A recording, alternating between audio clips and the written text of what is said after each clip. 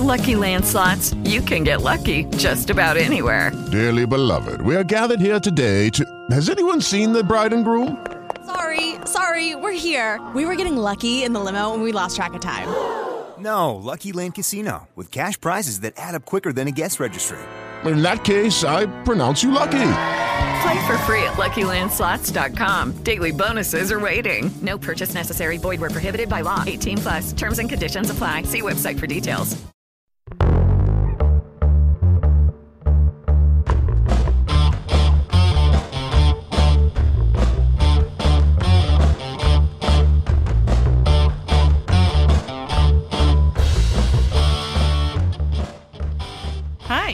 Hi. Oh my God.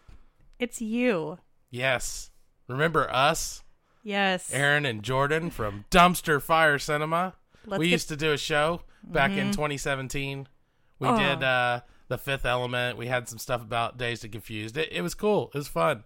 Yeah. 2018 is going to be fucking amazing. Yeah, it is. It's true. No more of our heroes are going to be rapists in 2018. Don't speak too soon, my friend. You just never know. There's still a whole lot of creepy people out there in Hollywood. Yeah. One, for instance, Colin Farrell. Which brings me to tonight's movie du jour, In Bruges. He's not a creep. Just so everybody understands, he's not a creep. He hasn't been accused of anything. He hasn't been accused of anything, but he is still a creep. How is he a creep? He's just a creepy fuck. Did you ever hear that leaked thing? Colin Farrell and Scott Stapp from Creed had a prostitute, and they were giving her the Eiffel Tower. And Colin Farrell, it was, I don't know if there was video or not. I heard the audio because I heard it on a podcast. But what the fuck is an Eiffel Tower? That's where you spit roast. Oh no, a young lady. Yes. God, Aaron. And so either the audio or the video got out, and Colin Farrell was just saying some creepy shit. He was obviously coked up, and it was pretty funny. So that's why I think Colin Farrell's a creep, because he's a creep. Here's the difference, though. It was consensual. Oh, yes. Consensual. She wasn't like some teenager or some girl who got coerced into it. No, she fully understood what she was getting herself into. You just got to hear what he was saying. I also want to say that I am so much less concerned with Colin Farrell getting a prostitute and spit roasting her with another dude. My concern is that he's hanging out with Scott Stapp. Starting out 2018 in true dumpster fire fashion. Oh my God. What people do in their own private bedrooms is their own business. And I may or may not have tried to look up the Colin Farrell sex tape. Did you find it? No. Like I said, it might just be audio, but... Let's talk about something less creepy. So yes, we're talking about In Bruges. This came out in 2008. It was directed and written by Martin McDonagh, who, if you have been following any kind of media or entertainment news, he just won a Golden Globe for 3 Billboards Outside Ebbing, Missouri, and it just won Best Motion Picture for a Drama. And then it won Best Screenplay, and then Best Performance by an Actress in a Motion Picture, which is Frances McDormand, and then Best Performance by an Actor in a Supporting Role, and that was Sam Rockwell. So that was all last night. I've never even heard of this movie. Well, yeah, I've been watching the previews for it, and it looks phenomenal. It's about, Frances McDormand plays a character whose daughter gets murdered, and the police don't do anything to try and solve it, and so she puts up these billboards on a major highway. And all of this craziness ensues with people in town and the local police. And I mean, Frances McDormand is freaking badass. So I'm probably going to end up watching it because it looks phenomenal. But he also did 7 Psychopaths, which also starred Colin Farrell. And that was also fantastic. He also did a short film called 6 Shooter, which I've never seen. I don't think I've seen that one either. But it won a BAFTA. Really? Yeah. So this was actually a big thing for him. In Bruges was nominated for Best Writing in an Original Screenplay in 2009. It did not win, but it was nominated. Well, Colin Farrell won a Golden Globe for this one, didn't he? He did, because he was so great. And I think both he and Brendan Gleeson were nominated for the same award. Yep. Yeah, they were. Yeah. So, because they were both phenomenal. I mean, just watching the movie again and just seeing how vastly different they play the characters. Obviously, we know Colin Farrell as kind of an action movie star. He did stuff like SWAT and Total Recall. Oh my God, Which Total I thought Recall? was kind of cool. Yeah. Yeah. It was actually pretty good. For a remake, it's one of the better ones out there. He did a Fright Night remake too. Oh yeah, that's right. I remember He that was- with David Tennant. Oh man, he was such a sexy vampire. Oh. Anyway, so think of the prostitute, Jordan. Don't get distracted. Yeah. Wait, that sounds bad too. That sounds really bad. Anyway, so then Brendan Gleeson, who I know him from the Harry Potter movies as Mad-Eye Moody. Yes, yeah. And he's- There were a bunch of people from Harry Potter movies in this 5. film. There were 5 people. Yeah. Well, that- Colin Farrell, if you include Fantastic Beasts. Yes. But Brendan Gleeson, Clemency Posey? mhm. Yeah. And then who was the other person? I'm trying to think. Ray Fiennes.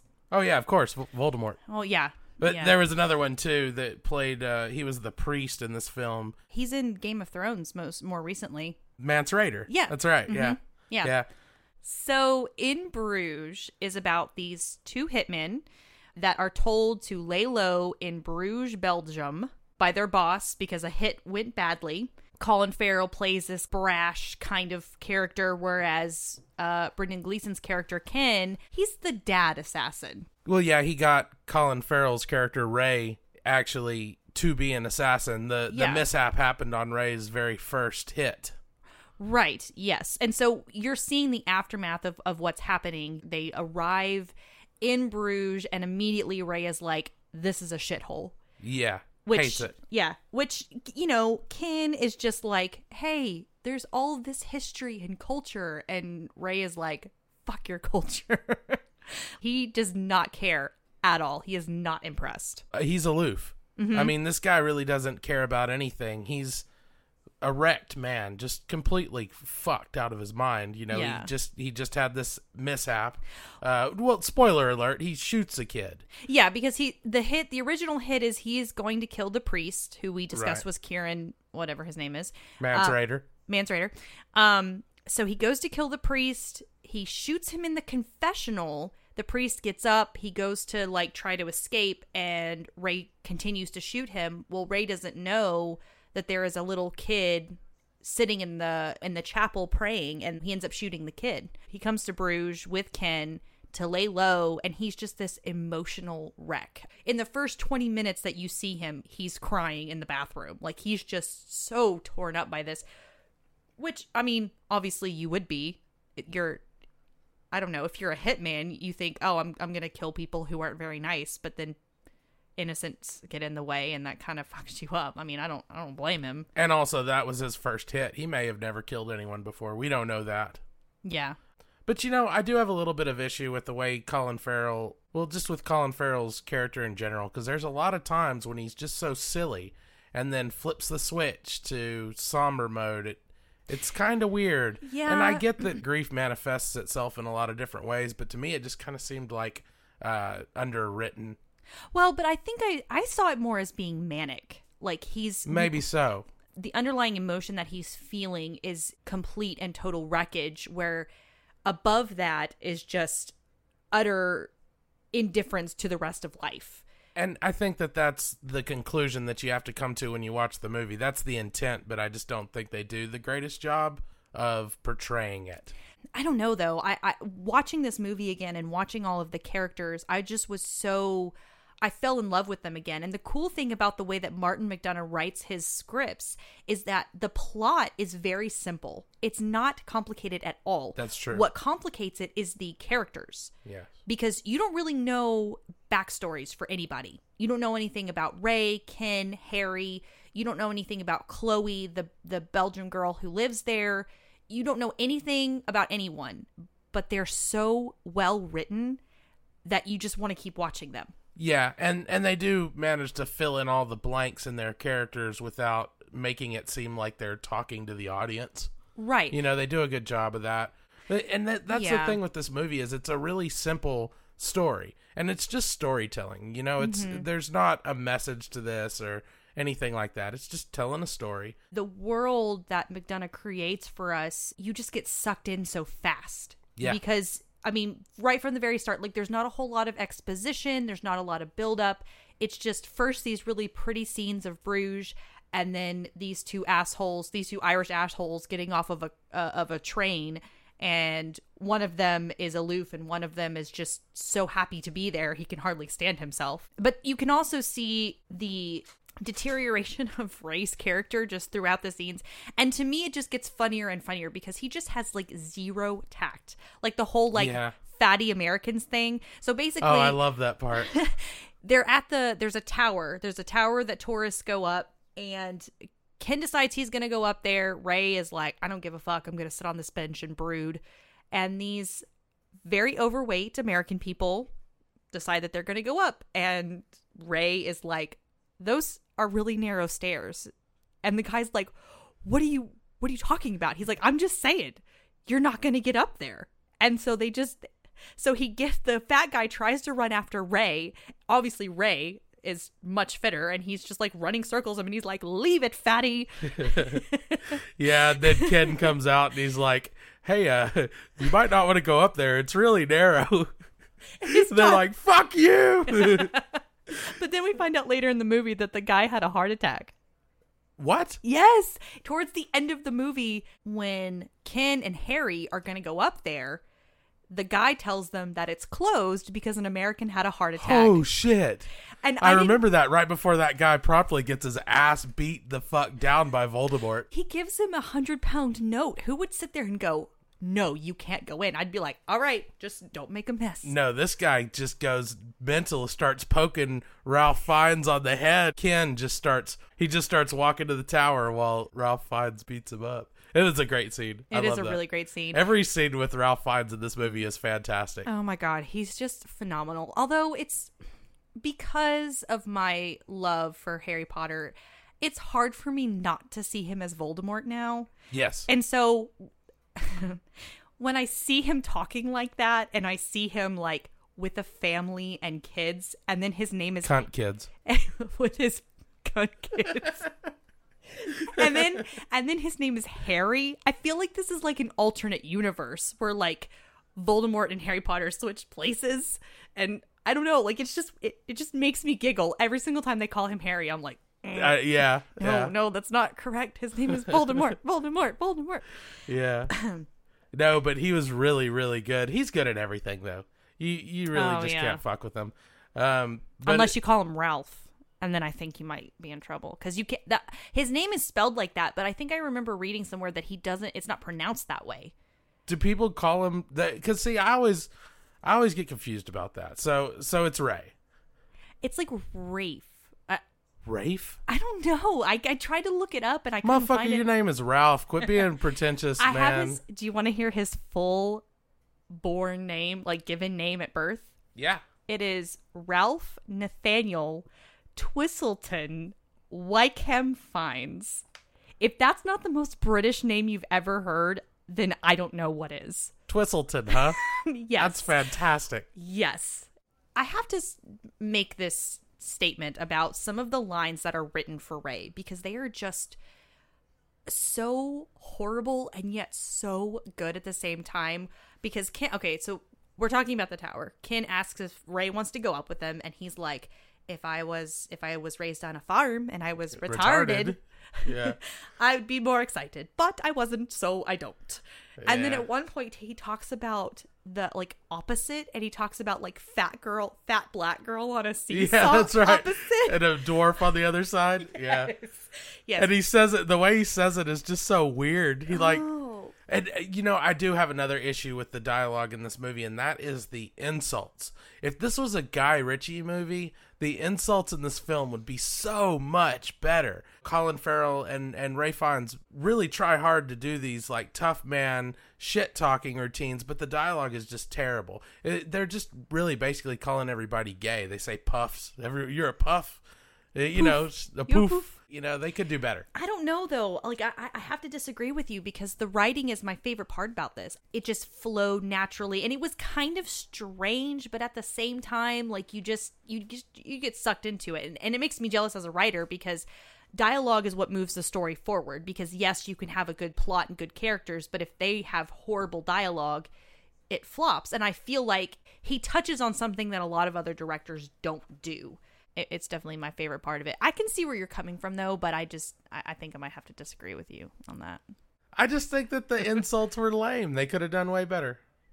Just the insults. I don't really know why I like this movie. It's kind of plain. It's just a straight through storytelling, nothing too fancy. But it's charming. It's got a lot of charm to it. It is charming, and it's a dark humor for sure. Yeah. I mean, there are moments when it gets really super serious, and you're like, "Holy crap!" Like I'm super it gets depressed. heavy. And then the next moment, like it's something humorous, and you're going, "Whoa! What did I just like? What's happening? I don't know how to feel right now." But to me, it's just. I think it's one of Colin Farrell's better performances. Honestly, I mean, he's done a lot of stuff. I mean, he's been very active. Obviously, he's a huge star. He's done some really great roles. Like one of his more recent ones was The Lobster. Have you seen that one? I haven't seen The Lobster. Okay, you should.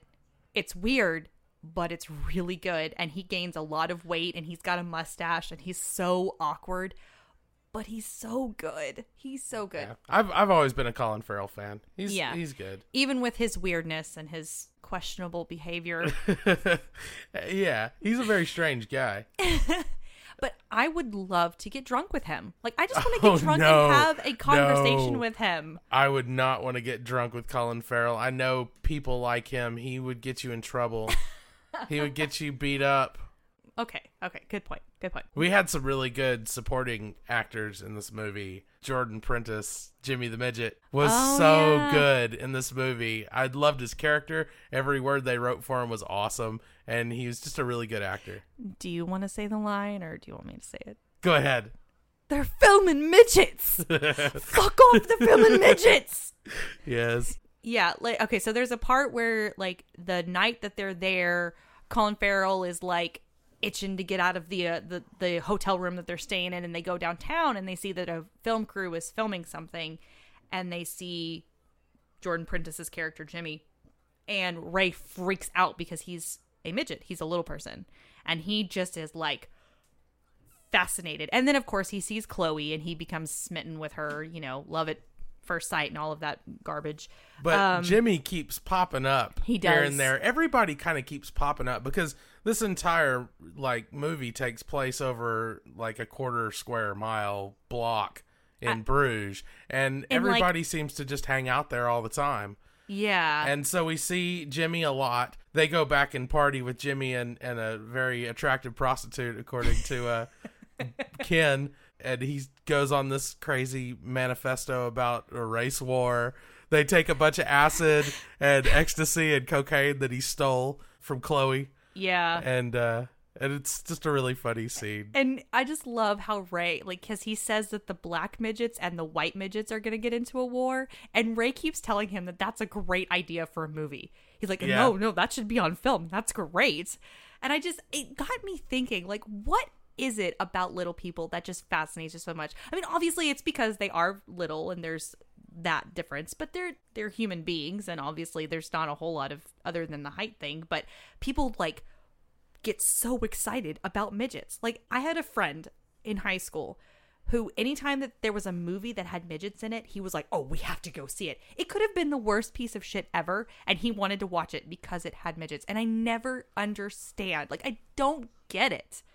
The other funny thing is that Ray kind of goes on this rant about midget suicide because, like, he wants to know if they get really upset about the fact that they're midget and they get called short arse all the time. Short arse. And he references a movie called Time Bandits, which, looking it up, and he was thinking of the actor David Rappaport, who did commit suicide in 1990. Yeah, midget actor. Yeah. Committed suicide. Yeah, so that's kind of a common theme. Just he's very curious about, you know, do they get upset that they're midgets?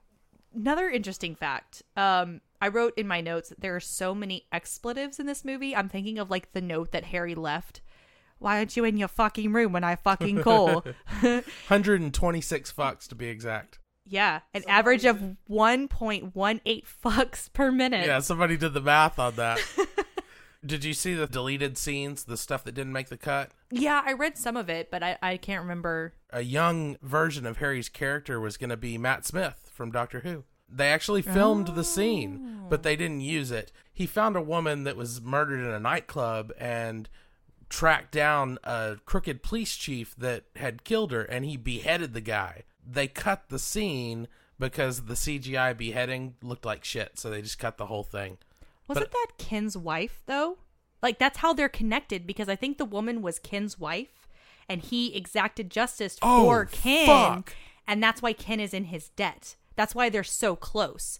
That's why at the very end, remember, Ken is talking about how, despite he killed all the of guy the things, that killed his wife. Yeah. That's, oh my God. I didn't put that together, but I bet you that's what it is. There wasn't any data that's pointed in that direction, but I bet you're right. It makes sense, I though. bet it was the guy that killed Ken's wife.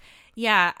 And just to kind of make a note about that is, like, again, I'm talking about the writing, and I know we kind of differ on our opinions about that, but the writing is so smart because he leaves clues about the characters and like places just here and there, and then it picks up at other points, and you're like, oh yeah, that's how Harry and Ken are connected. I mean, that's just my theory. I could be completely wrong, but the movie doesn't point to any other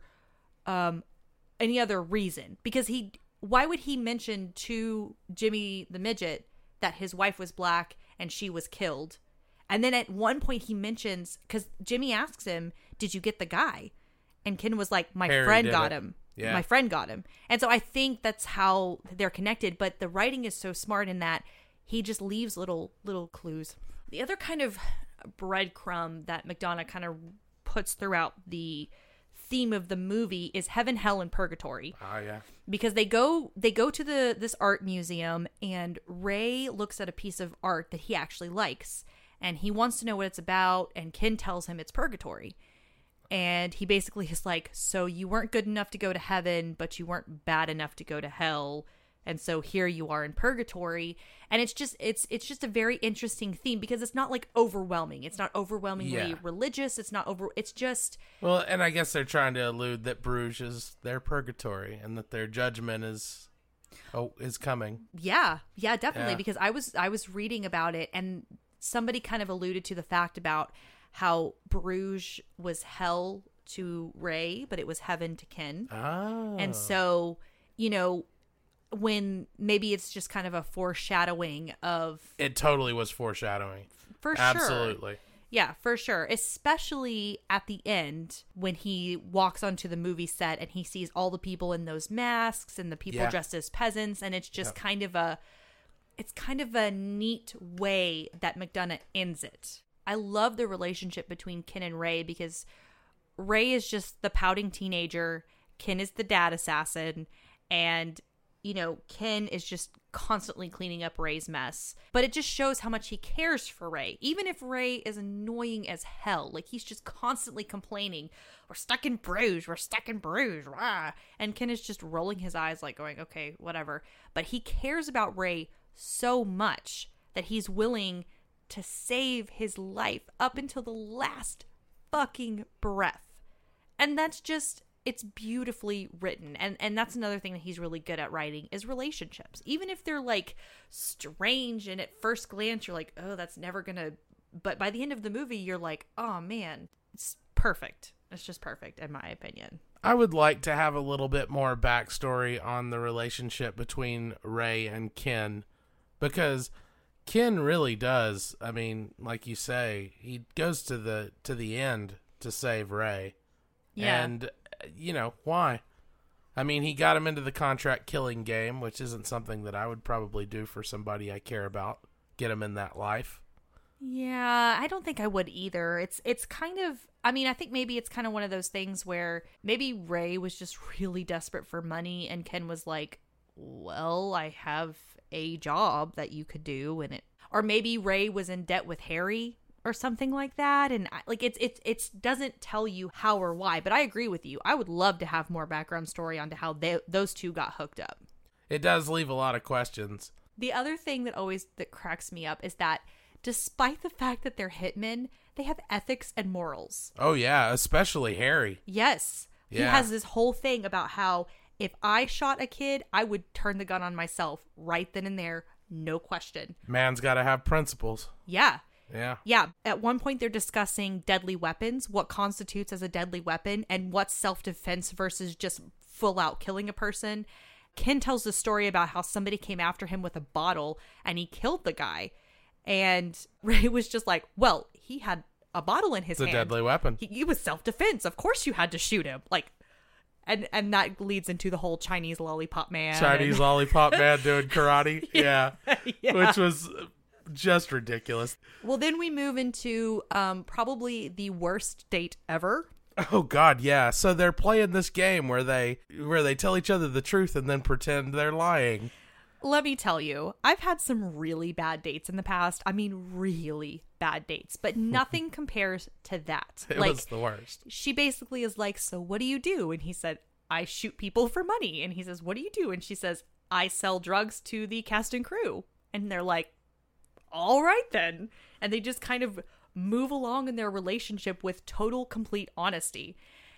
I don't know. I think that each of them thought that the other one was joking. And then they do it again where she says one of the girls that was killed, because he's talking about the killer that lives in Belgium. And she says, one of those girls that was killed was my friend. And then she said she was joking. But you know what? I think she wasn't. Well, to set it up, Ray talks about how he's basically insulting Belgium. Which is talking shit because she's from Belgium. She's from Bruges. Right. And so he's like, what's Belgium known for? And she says chocolate. And he says, yeah, they only made the chocolate to lure in the kids. Yeah. And she's just like, yeah, one of my friends was actually one of the girls that got killed. And Ray just is like, damn it, Ray. Like, you could see it on his face that he just totally messed up. And then she's like, I was just kidding. And they're like, oh, ha ha ha. And kind of an awkward. Yeah.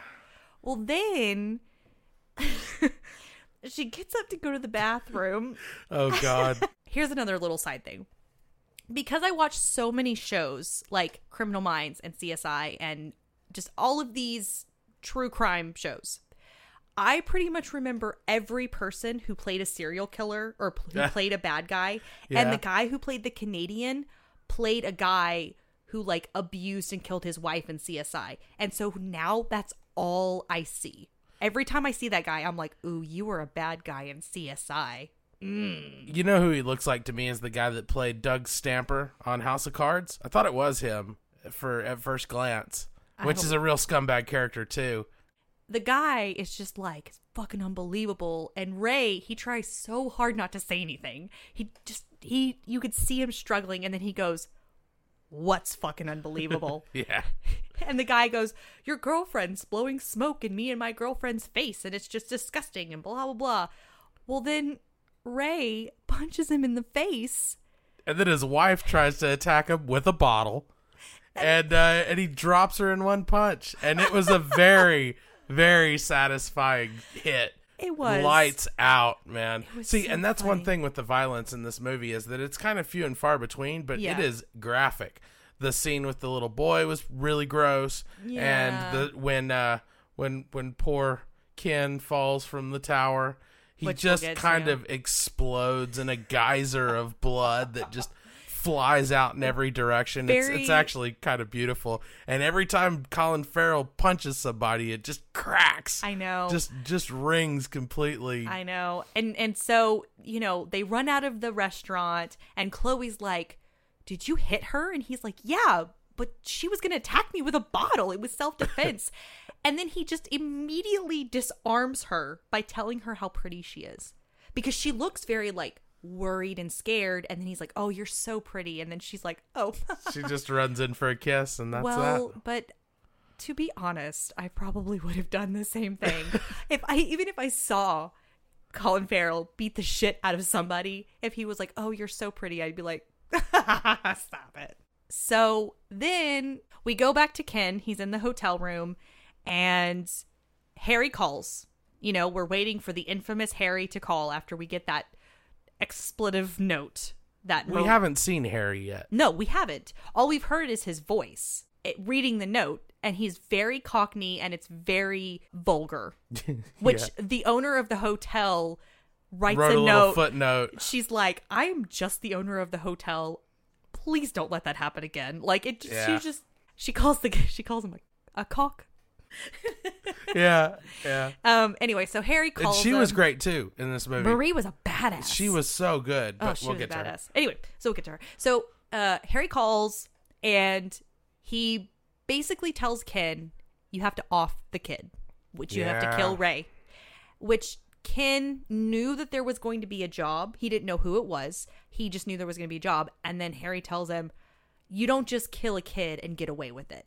Yep. Which brings us back to the whole, these assassins have morals and everything like that. So the part that made me laugh so much is that they're talking about how magical Bruges is. Like with the swans and the canals and the history. The fog. They have this fog. And it's like a fog you don't see anywhere else. It's a fantasy world. You know, we haven't talked about this yet, but we totally should. This movie's beautiful. Yes. The shots of Bruges are amazing. It's all filmed in this really wide aspect and kind of a really tight vertical crop. Mm-hmm. And it's just so pretty. All of the shots, every single shot. This is another every frame a painting movie, just like The Fifth Element we talked about. Yeah. It's just beautiful. And another thing about this movie is that there weren't a lot of special effects. There was the blood, makeup, and stuff like that. This is the kind of movie that anybody could make. The shots don't call for a whole lot. They just they went to Bruges. Yeah. They shot fucking Bruges. And come to find out, Bruges is beautiful, and it makes for an amazing, set. But I mean, this is all very simple filmmaking. Anyone could do. The part that makes me laugh is that Harry's idea of bringing them to Belgium was so that Ray could have one last happy memory before he gets whacked by Ken. And then Ken tells him that, well, I don't really think it's Ray's cup of tea. And Harry's like, what you mean it's not his cup of tea? What fucking Belgium isn't his cup of tea? Like, he just gets so offended that the place he... Oh, he's mad. Ken has to start backpedaling. He's like, oh, well, no, he thought it was shit at first, but then when I took him down to the museums and shit, he thought it was just great. He says a line. He says, Ray looked at me and he said, I know I'm awake, but it feels like I'm dreaming. Yeah, he lies and he has this look on his face when he says that, and he looks so satisfied with himself for coming up with that line. Because Harry believes it. He's like, he said that, did he? Yeah. Like he's just like, and so he just gets offended that the place that he chooses for Ray's death, Ray doesn't like. Like, how dare he? Well, I mean, that's he is trying to give this guy a last good time. And that's another thing about all these people is they're all such gentlemen when they're killing each other. They are. They really are. This is a low-budget film, $15 million. Oh, okay. Yeah. And its box office take was only $35. Oh. But that's not bad. I mean, it's a success. That's more, yeah. But you would think a movie that's as well known as In Bruges would have done better. I don't have any data about overseas and DVD and stuff. I would bet, though, that most of that budget went to the actors, went to the set, probably, any kind of set in actual Belgium. Well, Colin Farrell probably got paid incredibly well for this movie. Oh, yeah. I mean, he's probably most of the budget. He was really hot when this movie was made. I mean, Colin Farrell was on top of the world. And if not, he did this film as a favor to somebody. Well, yeah, probably to Martin McDonagh. Probably so. So because he's gone on to do other films with him, so that makes sense. Yeah. So, yeah. And this was a little film. Yeah. I wonder if these people just did this on vacation.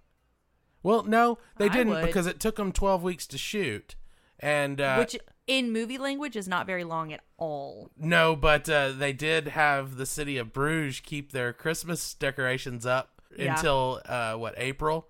So that they could finish shooting it, which I thought was kind of cool. The whole city just agreed, we're going to keep our Christmas shit up so you can finish your movie. Eternal Christmas in Bruges, Belgium. I bet that must have been weird living in Bruges while that was going on. Okay, so then Ken gets the news that he's supposed to kill Ray.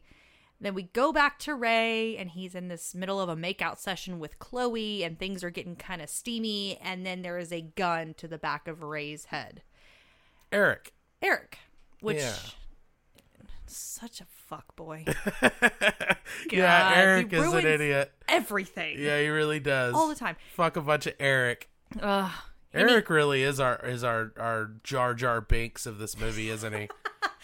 What did Ray call him? A skinhead poof. Yeah, he called him a skinhead poof. And he was like, it made me laugh because he's sitting there talking about the ethics of a skinhead. Like, used to you would only like mess with little Pakistani kids, and now you're just messing with tourists in Belgium, you little skinhead poof. What's with everybody talking shit on the Pakistani in this movie? Know. I think it's a UK thing. Maybe so. I don't know. Or maybe it's an Irish thing. Ray and Ken were supposed to be Englishmen, but when they got Colin Farrell and Brendan Gleeson, they just let them use their accents. Okay, so Eric comes into the picture, and we find out that Chloe and her guy friend Eric, have a tendency to rob tourists, as in she seduces them back to her house, and then Eric comes in and robs them with a gun loaded with blanks.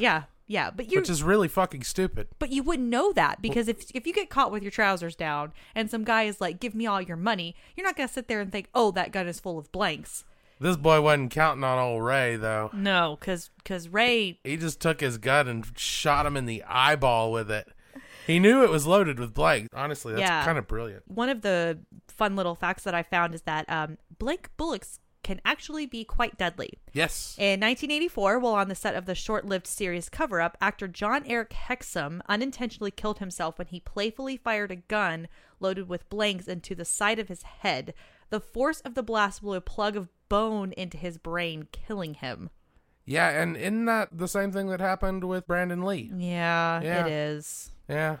Very sad. Don't fuck around with prop guns, kids. So Colin Farrell actually does that in another movie called Tigerland.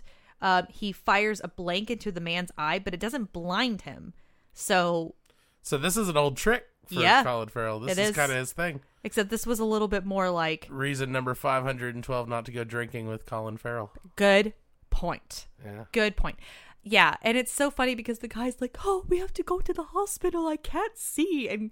And Ray's just sitting on the bed being like, I haven't gotten laid in months, man. Yeah. Thanks a lot. Like, he doesn't give a shit about the guy's eye. He's just like, worst date ever. Yeah. So then Chloe runs off with Eric to the hospital, and he, like, starts looking around all of her stuff, which is what leads him to finding her cocaine and ecstasy. Which he just stole. And her bullets, for some reason. He steals the bullets, too. So, I don't know.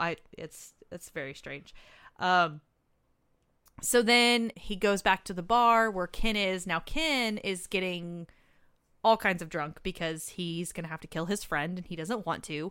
And so that's when they meet up with Jimmy and the prostitutes, and they go back to his place. And at one point, Jimmy starts talking about the race war between the whites and the blacks, and the white midgets and the black midgets. And Ken puts an end to the conversation because he says, my wife was black and she was killed by a white man. So where would that put me on the spectrum? And Jimmy's like, oh shit. Like, Jimmy actually got out of that conversation in the best way you possibly could. He said, you're just going to have to wait till it happens and figure it out. You'll know the way to go when you're in the thick of it. But that's what sets Ken off to be like, all right, kiddos, it's time for me to go. So he gets up to leave. And Ray decides to go with him, but not before karate chopping Jimmy in the fucking face. He just karate chopped him right in the face. And then he called him a short arse and runs off. Which, I mean, you can't not laugh when that happens. It's... Like, it happens so fast. Like, so out of nowhere. And does he chop him in the neck, or is it the face? He just gives him a good fucking karate chop, man. And it's completely unprovoked. I mean, Jimmy's walking up to him to say something. He just gives it to him. And he's like, you don't even know karate. That's right. Yeah. That's right. I just love the fact that he's like, short arse, and he runs after Ken. And it's just like, what did I just watch? Of course, they're all like high on cocaine and ecstasy. And acid. Yeah. So there's no telling why he felt the need to karate chop Jimmy. But true. It was well placed. For some reason, for me, the Colin Farrell and Jimmy scenes are just so awesome. They are awesome. I just really like Jimmy. Who is that guy? His name is Jordan Prentice. I know I've seen him in other things, but I might not have. Sometimes those guys tend to look alike. You know what I mean? I knew you were going to say that. I'm sorry to say that. And you can't even say that's racist. Like, what would you say? Heightist? I don't know. Staturist? Elevationist? That's even better. That's even better. I like that. But I mean, I really love that guy. I want to see him in everything. Yeah, he's really good. So anyway, they go back to the hotel room, and at one point, Ken gets up early the next morning to go get a gun from Yuri, who is obsessed with alcoves, or nooks and crannies, as Ken liked to tell him. Yeah. Which I didn't quite understand. I think that was a little bit lost on Americans, maybe. Maybe. But that guy, Eric Gadon, I've seen him in a lot of shit. So then Ray wakes up and he goes to the park. Ken goes to find him. And as Ken is walking up to shoot Ray in the head, Ray pulls out a gun and puts it to his own head. This is where I feel like the relationship really blossoms for Ken and Ray, because Ken can kill Ray, but Ray can't kill Ray. Like, he won't let him commit suicide, but he was about to shoot him. Which then Ray sees the gun behind Ken's back and he's like, oh man, you were gonna kill me. And then Ken's like, but you were gonna kill yourself. Like, he justifies the whole thing. It's just funny to me. You know, when I first saw it, when I first watched this movie, I thought that the reason why he did that was because he was worried for Ray's soul. If you're a Catholic and you kill yourself, but they have that whole conversation in front of the painting. He basically says he doesn't believe in any of that shit. So I don't know. It's kind of weird. Well, but I think it's more along the lines of Ken didn't really want to kill Ray anyway. He says he was about to go kill Ray. Well, yeah, but I think something snapped in him when he saw Ray put the gun to his head, that he was like, oh no, I can't kill my friend. Like, yeah, that's definitely what happened, but because in Ken's mind, it was all an accident. Like, obviously Ray did not mean to kill the little boy, and it's just, I don't know, I think he sees Ray as somebody, he's not a bad guy, he's just made poor choices. And in Ken's mind, he doesn't feel like that's a bad enough offense that he has the right to kill him. Well, the guy made one mistake. Well, yeah, especially because Ken, I mean, he says it too. He's killed lots of people. He's been a hitman for a while now, it seems like. Yeah.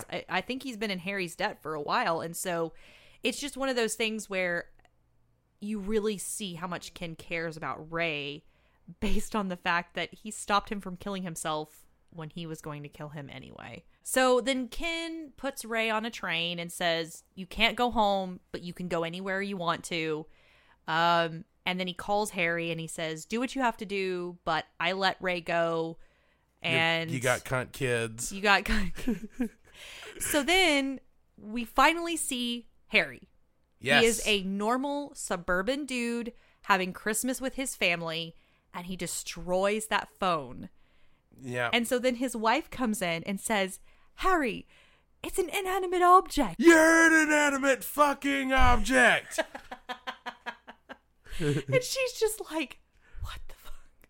Like, she's just like, okay, obviously this is normal everyday life for them, is Harry getting mad and destroying their property. And he very calmly explains that he's got to go to Belgium for a matter of honor. And she's just like, oh. Well, she has to know that he's a hitman. You gotta be careful. Yeah, she knows. She's in on it. You know, and just the little bit we saw of those two, they seem to know everything about each other. They're like partners. Well, they seem real close. That's what I'm saying about the characters, is that you don't have to know a ton about them to be connected with them. Yeah. Because at first you're like, oh man, Harry's such an asshole. I can't, but then you see that he's got a wife and a family, and he cares about his kids. Yep. And he cares about his wife because he apologizes for calling her an inanimate fucking object. And she seems to be understanding, kind of like me and my wife would be, you know? I mean, really. Yeah. Did Harry get to Belgium in the same day? It seemed like it. I looked it up, and from London to Bruges, by car, it's like 4 hours. He flew. He had to have flown. Okay, because by train, it's 8. I couldn't see him not flying. You know, he's kind of like, you know, putting on his cufflinks and shit. You know, I could see that too. I didn't look up how long it would be as a flight. It probably wouldn't be very long. I bet it's like a half-hour flight. Probably. Yeah. Probably. But I was just sitting there going, how did he get there within the same day? Like, it makes sense. It's fine. yeah. It did seem a little quick, though, the way they edited it. Yeah. It seemed like he was there the next minute. There were a lot of deleted scenes for this film. That's Several. true. You know, I mean, I'm sure every film's got deleted scenes. You know, I'd have liked to have seen it. Yeah. I'd have liked to have seen his backstory with Matt Smith. You Yeah, know? that would have been That cool. would have been so cool. And Very, the flight to Bruges. So then Harry gets to Bruges, and he is on a mission. He is going to find Ray, and he is going to off him himself. But not before paying a visit to Ken. Ken knows Harry is coming to kill him also, because Ken disobeyed a direct order from Harry. Right.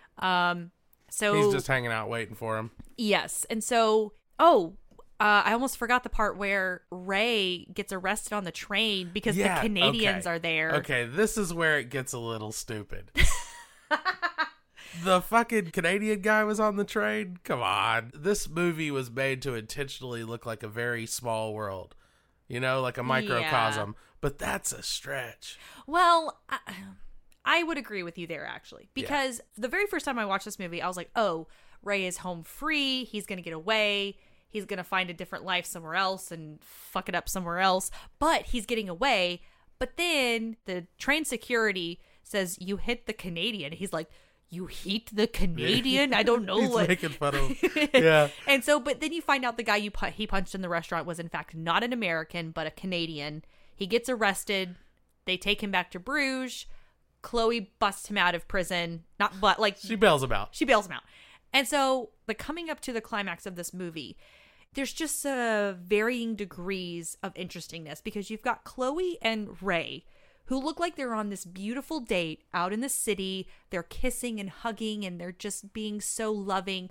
And then you've got Ken and Harry, who are on a very ominous journey because Ken knows Harry's there to kill him. They decide to go up to the bell tower for Ken to kill him. Or not Ken, but Harry to kill him. They walk right past Ray and Chloe making out. Yeah, and they never see him. Never see him. And then they go up to the top of the tower, and this is after Harry has beat the shit out of the tower guard who won't let them in. And they have this conversation about how Ken is not going to fight Harry. He just wants him to shoot him because he fully believes in protecting Ray completely. Like, he's not going to tell him where he is. He just wants to be shot, and he wants it to be over with. And he also feels completely indebted to Harry, too. He's between this force that he respects and this force that he has to protect. Yeah. So, I mean, he's just fucked. He loves Harry. He does. And you can see that. I mean, that's just the brilliance of the acting in this is because you can tell, even though, again, you don't have a lot of backstory on either character, you can see that both Ken and Harry have known each other for a long time. They respect each other. They might even love each other on a brotherly level, you know. And so after Ken tells him, I am indebted to you and I love you and I respect you, I am not going to kill Ray and I'm not going to tell you where he is. So then Ken is like, Harry is like, well, I can't fucking shoot you after that. Yeah. And it's about to get relaxed and you're like, oh, okay. And then he shoots Ken in the leg. Shoots him in the leg. Yeah. and honestly, I'm sitting here watching this and I'm like, that's fair. Yeah.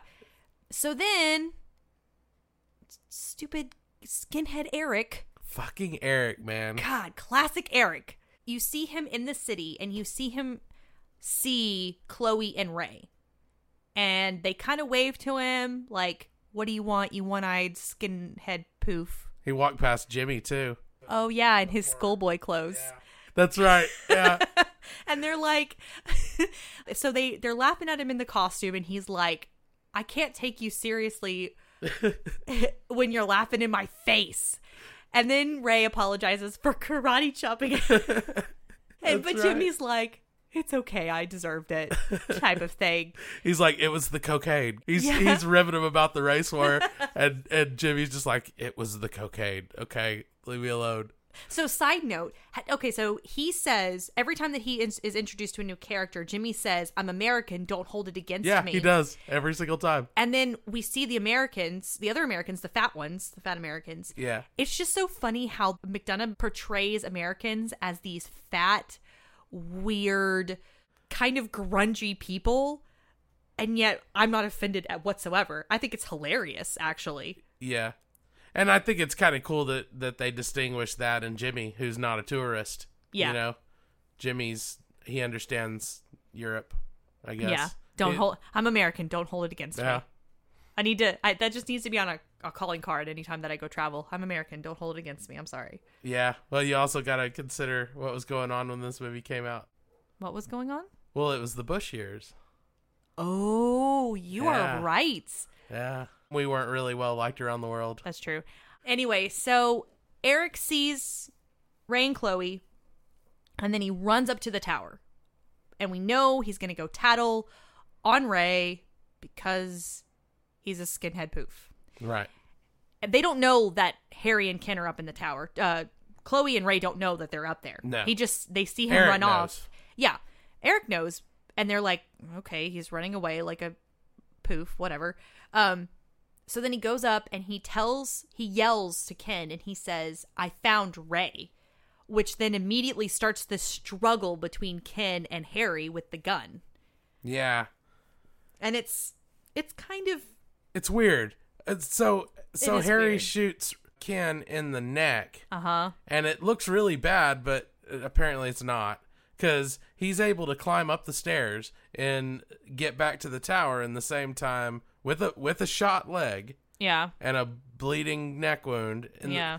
Much quicker than Harry can get down the stairs and out the door to catch Ray. I don't think they were very far down because I think Eric was near the bottom and he shouted up to Ken. They must have been close to the top. Yeah. Yes. Yeah. So then we get to the saddest part of this whole movie.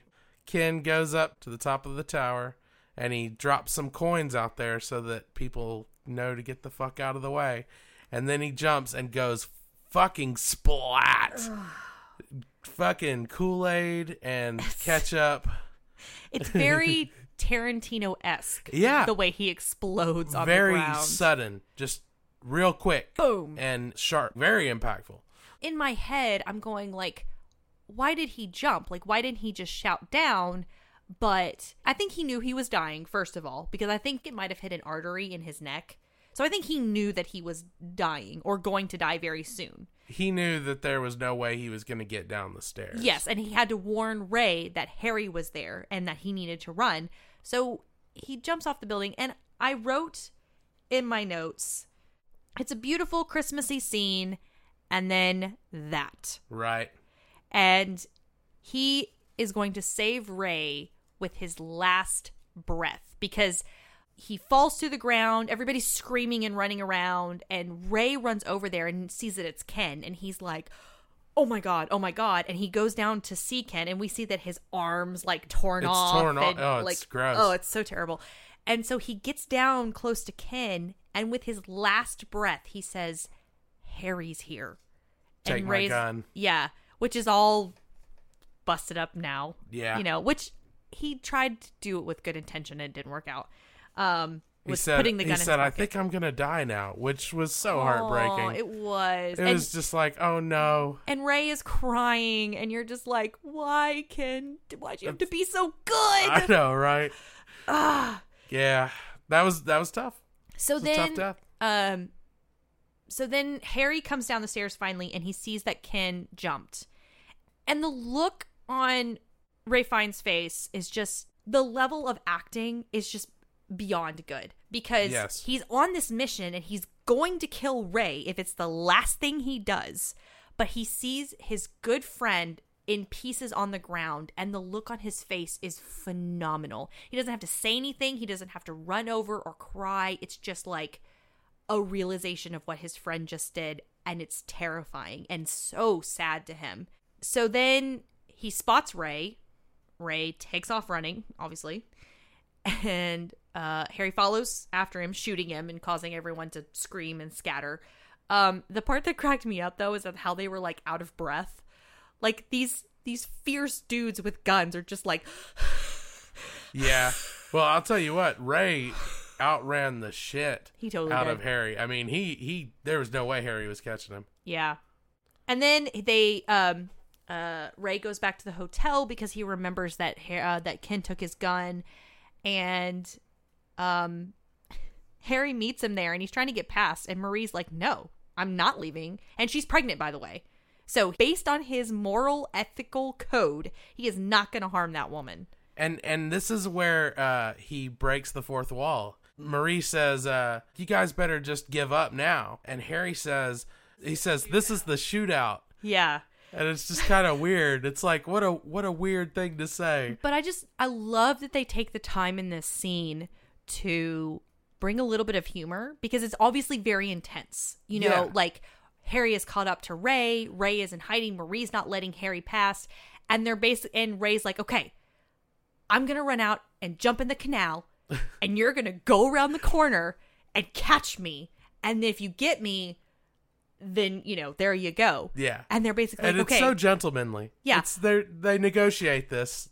On 3, 1, 2. Wait, who's counting? I thought you were counting. Like, it's just this ridiculous scene. Yep. And like, they're like, I completely promise. Like, the only thing they're missing is a pinky promise and a funky dance. Yeah. To seal the deal. Okay, so they 1, 2, 3.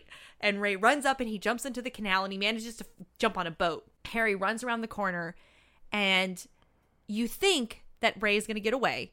And you're like, oh, whew. You forget that Harry is a hitman. Yeah. Like, he's been probably killing people for most of his life. He's a hitman. That's what he does. He can calculate the distance that his bullet can go. Right. So he's a good shot. Yeah. So obviously, Colin Farrell gets shot and gets hit bad, right in the gut. Yeah. Really nasty. Yeah, it's pretty bad. The boat comes to a stop and he stumbles off and he's trying to find help and he stumbles onto the movie set. He sees all these people in weird masks, and the whole premise of the movie that they're shooting in Belgium is that it's like this really weird dream sequence, which is why they have Jimmy. Yeah. So he's stumbling around, losing blood, and everybody he knows in Bruges is all in the same place. Yes. You know, all these people he's met in the whole movie. It's kind of Wizard of Oz, isn't it? Very, very much so. I didn't think about that. Yeah. Yeah. And, you know, he's seeing all the symbols from the painting, which again goes to the symbolism of being in hell for Ray. And then Harry catches up to him and he shoots him several times, probably more than necessary. Shoots him like four more times. Just pumps him full of lead. Yeah.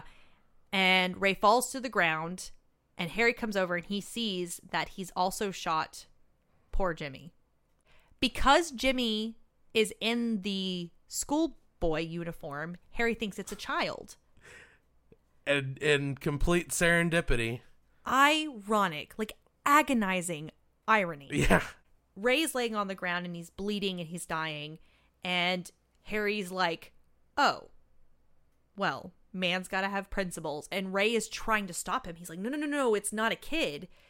And then within a second, Harry just puts the gun in his mouth and shoots it. And I wrote in my notes, holy shit. I forgot Harry killed himself. Yep. It's just like so visceral. Like it's just real quick. Yeah. Like when Ken died. We see Ray getting put into an ambulance and he's like, I would rather go to prison or to die rather than be stuck in fucking Bruges. Yep. Which is, you know, kind of funny. It kind of leaves the audience up to decide if Ray dies, because it ends there with him going into the ambulance and saying, I really don't want to die. I don't want to die. I don't think it really leaves it up to the audience to decide. I think he lived. Well, in a deleted scene, it shows that Ray did live and that the boy that he shot's name was Tobias. Oh, really? Uh-huh. I didn't know that. But they cut that out. And so I feel like... I don't think they needed it. No, I don't think so either. And I think for the most part, yes, you kind of get the feeling that Ray is going to live, but there's kind of a little bit of doubt there because he got shot like 6 times. There is a little bit of doubt there, but they show him alive, and that's how they end the movie. He's alive. That's true. Yeah. That's true. So yeah, that's in Bruges. That's in Bruges. A fantastic movie. Beautiful. It is beautiful. Just gorgeous movie. One of the things that we didn't talk about was the music. I wrote in my notes that I loved the music. It was just, it almost didn't fit with the theme of the movie because it's very pretty. It's very Hayao Miyazaki film type pretty. Like, just flowy Serene. And pretty. And yeah, like that's kind of the feel you get from it. Yeah. Almost whimsical. And then when you put it to the story, it doesn't really fit at all. But at the same time, it works. It works for I think it worked. This magical fantasy fog-filled place that they're in of Bruges. And yet there's all this blood and death and carnage. Yeah. No, I think the score worked perfectly. I didn't really have any problems with it at all. And usually score, if it's done bad, will stick out to me. I don't remember hearing anything that didn't sound right.